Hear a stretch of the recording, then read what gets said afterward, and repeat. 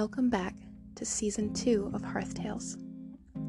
Season 1 had 30 episodes of stories, and it was listened to in 17 different countries. I'm so thankful to know there are so many little ears around the globe hearing these conscious stories for their conscious little hearts.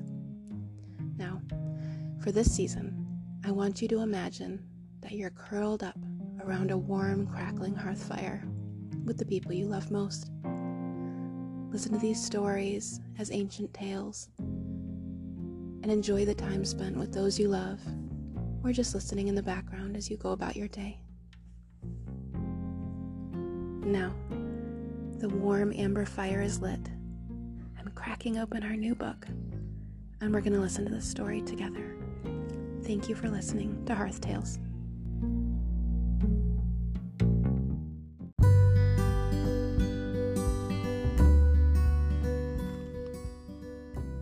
A Morning with Grandpa, written by Sylvia Liu, illustrations by Christina Forche. Before we get started, here's some terms you'll want to know. Gungung, it means grandfather or grandpa. Mei Mei, this means little sister. Qi, the Chinese word for energy or life force. Tai Chi, Chinese martial art and exercise. And yoga, an Indian form of meditation and exercise. Maybe you've heard some of these before. Which ones? Mei Mei watched Grandpa dance slowly among the flowers in the garden. He moved like a giant bird stalking through a marsh. His arms swayed like reeds in the wind. "What are you doing, Gungung?" asked Mei Mei. "I am practicing Tai Chi," said Gungung. "This form is called white crane spreading its wings." "What's Tai Chi?" asked Mei Mei. Tai Chi is a martial art that sends good energy through your body. The energy is called Qi, explained Gungung. "Martial art," said Mei Mei, bouncing up and down. "I can do karate. Hi-ya!" "Tai Chi isn't that kind of martial art," said Gungung. "I will teach you. This is pick up the needle from the sea bottom." In one smooth motion, Gungung stepped back, bent over, and swept one arm low.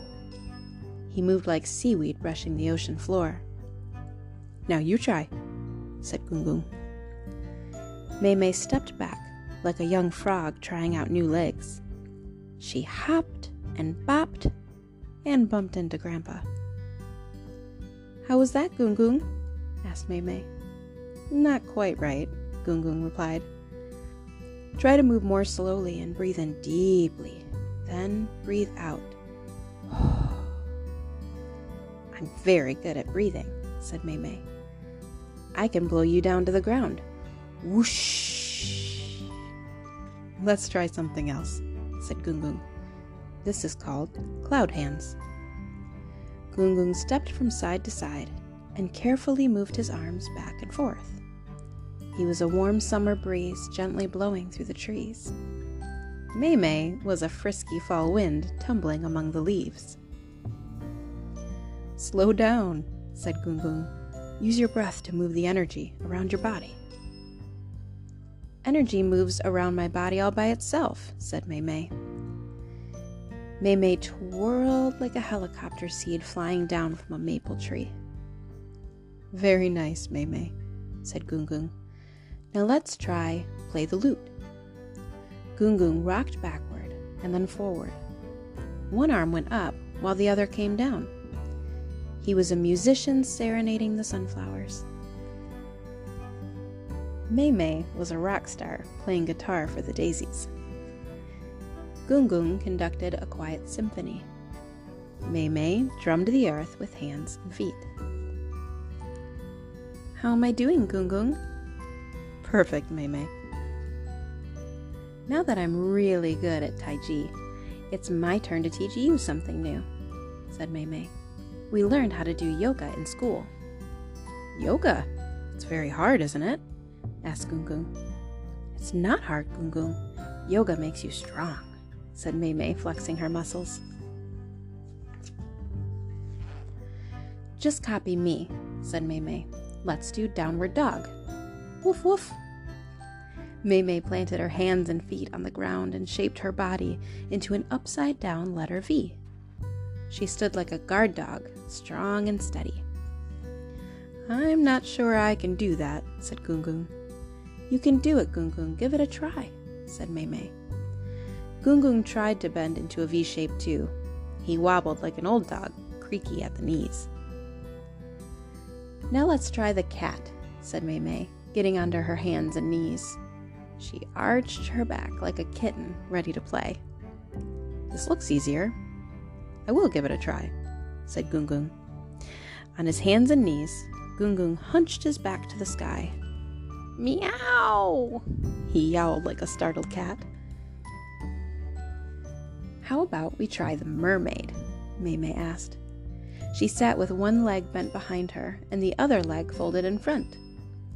One hand rested on her back foot and the other hand lifted to the sky.